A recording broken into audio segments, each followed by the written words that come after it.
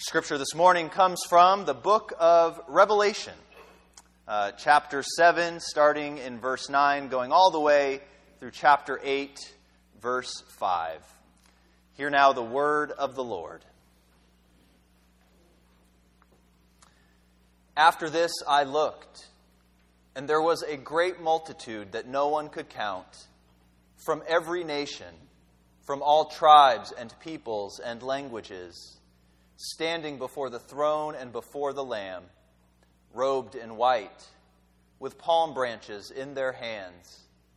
They cried out in a loud voice, saying, "Salvation belongs to our God who is seated on the throne and to the Lamb." And all the angels stood around the throne and around the elders and the four living creatures. And they fell on their faces before the throne and worshipped God, singing, "Amen. Blessing and glory and wisdom and thanksgiving and honor and power and might be to our God forever and ever. Amen." Then one of the elders addressed me, saying, "Who are these robed in white, and where have they come from?" I said to him, "Sir, you are the one that knows." Then he said to me, "These are they who have come out of the great ordeal. They have washed their robes and made them white in the blood of the Lamb. For this reason they are before the throne of God, and worship him day and night within his temple. And the one who is seated on the throne will shelter them. They will hunger no more, and thirst no more.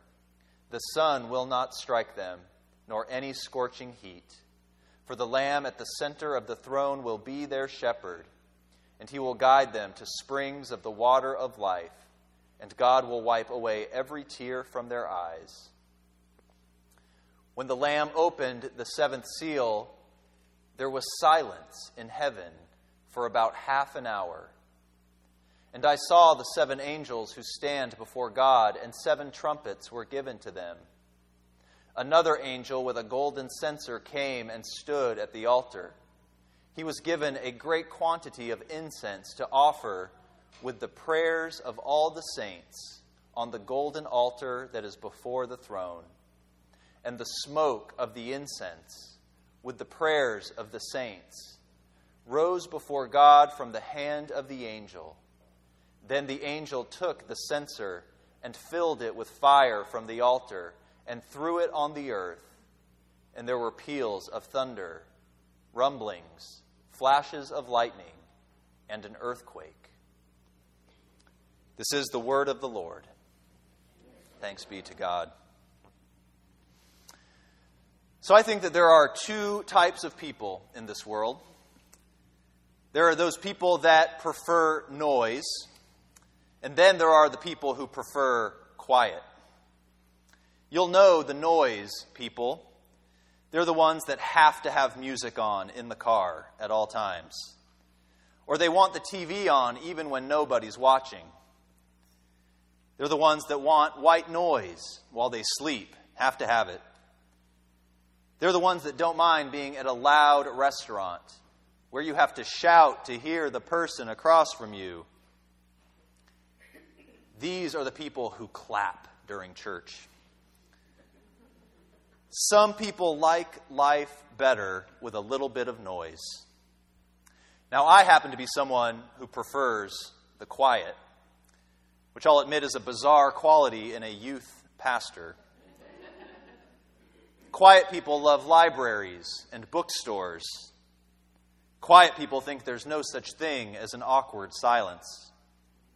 Most quiet people have a word quota for the day and start to get a little cranky when it is reached. How many of you are quiet people in this room? Just a few of you, some kindred spirits. In college, I once drove home with a friend who happened to be another quiet person. We probably said about 15 words to each other over the course of a 5-hour drive. We barely listened to any music. It was glorious. If you are someone who likes life just a little bit better with some noise, then the book of Revelation is a book for you. Because Revelation is by far the noisiest book in the Bible. You can hardly read more than a verse or two without someone blasting a trumpet in your ear. And it turns out that heaven is the loudest place of all. Angels yell, creatures chant, trumpets peal, choruses swell. It's no wonder that we experience something of the divine when our choirs sing, because it actually is a piece of heaven come down. But in Revelation, never does the stream of sound halt.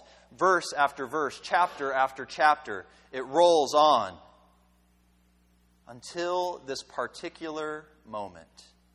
Until this point in chapter 8 where suddenly silence pierces the heavenly realm and all speech and all song cease. Did you catch that in the text? There was silence in heaven for about half an hour. Something stuns heaven into silence. But what is it? Did you catch that? What is it that silences heaven? We enter the vision. An angel comes to the front of the golden altar with a golden censer. How many of you have been to a Catholic Mass or even an Episcopal service and seen the censer and the incense coming out? Many of us have. An angel comes to the front with it, and this ever-widening column of smoke, of swirling smoke, rises in front of the throne. And we're told that this symbolizes the prayers of the saints. Prayer has entered the throne room of God. Prayer ascends into the heart of heaven. Heaven is silenced by prayer. Now, who are these saints? We don't know exactly. We're not exactly sure, but it's likely that they are the persecuted Christians in Asia Minor. And if that is so, then this is something that we know about these saints. That these are people who think that their prayers are not being heard because they are facing so much trouble, so much persecution. Because for them, in their world, it's only Rome that is heard. They're citizens of the Roman Empire, and so everyone listens to Rome. Rome writes the laws. Rome issues the decrees. Rome sets the flow of history. Rome dictates the course of their lives. Rome is heard, not them. That's reality, say the little people. The tiny groups of Christians scattered around Asia Minor, insignificant people, immaterial to the mighty streams of imperial power. That's reality, right? No, says John, the writer of Revelation. That's not the whole story. Rome can thunder its way through the Mediterranean, but it won't silence heaven. It's not Rome that gets a hearing in the courts of the highest, but the prayers of the saints, the prayers of God's people. You are heard, John is saying. The angels are silenced. The choirs close their lips on account of you. All heaven waits for you. I think many of us can't imagine that we are important enough to be granted an audience with the Creator of the universe. Something that I hear often as a pastor is this: God's got bigger things to worry about than my little problems. And what they're saying is this: what are my small needs and longings in comparison to the tremendous and overwhelming need faced by so many? Why would God pay any attention to me? This is what I call the crisis of significance. We feel too small and too insignificant to even register on God's radar. And so our prayer life falters, God seems more and more remote. The problem, however, with this type of thinking is that it assumes that God has a finite amount of attention, and that God's attention is directed toward the largest and the most serious of human need. But such a God is a small God, a God of limited capacity, certainly not the God of Scripture and of Revelation in particular. Revelation stands in direct opposition to this mindset. It offers another vision, a response to the crisis of insignificance that so many of us feel. The passage is saying, God listens. Heaven falls silent for the prayers of God's people. And so every halting attempt to speak to this God, every groan, every murmur, all of it is heard. The wild hallelujahs, the recited Our Father who art in heaven, the tearful How long, O Lord, the exuberant Holy, holy, holy is the Lord God Almighty, every cry of help, every heartfelt thank you, the dying amen of the faithful ones on their hospital beds, prayers repeated by the faithful, by us, week in and week out. They are heard. We are heard personally, attentively. God keeps the angels quiet for our prayers. That's reality. Heaven is silenced by prayer. But that's not all. We step inside the vision again. The angel takes this censer that's filled with the incense, which is the prayers of God's people. He fills it with fire from the altar, and he hurls it over the walls of heaven. It plunges down to the earth, and several things happen all at once. There are peals of thunder, there's voices, there's flashes of lightning, and there's an earthquake. Prayer has been to heaven, but then its shockwaves re-enter history. Not only is heaven silenced by prayer, but the earth shakes. According to this vision, prayer unleashes an incredible power in the world. Prayer shakes the very foundations of the earth. I've had a personal experience with the earth-shaking power of prayer. During one of the darkest seasons of my life, I was told by my campus pastor that he had been lifting up my name in prayer every day for the previous month. Every day.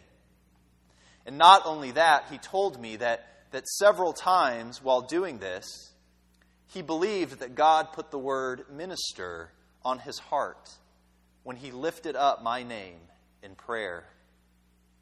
Now, at the time, that sounded like absolute crazy talk to me. At 19 years old, feeling so distant and remote from God.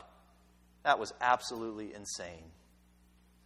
But now, looking back from where I stand now, I truly believe that his prayers unleashed God's earth-shaking power in my life in ways that I can't even begin to describe. Now, of course, we don't know precisely how it all works. Prayer still is puzzling. It's not an automated process that's clear to everyone. We don't know the mechanics, but it's not our business to know. This is what we do know, that prayer gives us direct access to an environment where God is Lord. Not the idols of our age, but where God is Lord. Not Rome, not the stock market. God. Prayer is so often unpredictable in its outcome, unaccountable, bafflingly mysterious, and we may wait years for any visible change. But we also dare to believe that prayer is more potent, more powerful than all of the hostile powers at loose in the world. But how do we know? How do we know that prayer silences heaven? How do we know that prayer shakes the earth? Sometimes we do see prayer achieve great things. But sometimes, well, nothing seems to happen. The exam still goes badly. The innocent continue to suffer. The healing doesn't come. And so how can John be so certain that we are heard? How can he be so confident? Well, I think that there's a clue here in the text. Whom can we see through the crowds of heaven, amid the angels and the four living creatures and the 24 elders and the white-robed martyrs? Who stands in the center of it all? It is none other than the wounded Lamb, Jesus the Christ. How do we know that we are not battering in vain at the gates of heaven? This is how. Because the death of Jesus Christ, the resurrection of Jesus Christ, has snapped the power of everything that stands between us and God. It's opened the way. It has cleared the way for us. And so somehow, in a way that just about splits open our minds, somehow we believe that Jesus Christ is now even with us in this place as we worship, as we sing, as we pray. That Jesus Christ holds our prayer and that he sends it up to heaven by the power of the Holy Spirit, who intercedes for us straight into the heart of God. Who is listening? God is listening. God hears. Heaven falls silent when the prayers of God's people are offered. What an incredible image. Keep it in mind and heart this morning as we worship, as we offer up our prayers through word and through song, as we lift up those in our church family who need healing and grace. When we pray, heaven falls silent. And so our prayers are not empty words. They're not words without meaning or without power. Just the opposite, if we believe what we read in today's text. No, our prayers silence heaven, and our prayers shake the earth. What incredible power we have been given. What an amazing gift. And what an amazing grace it is that this is the God who we worship. Thanks be to God.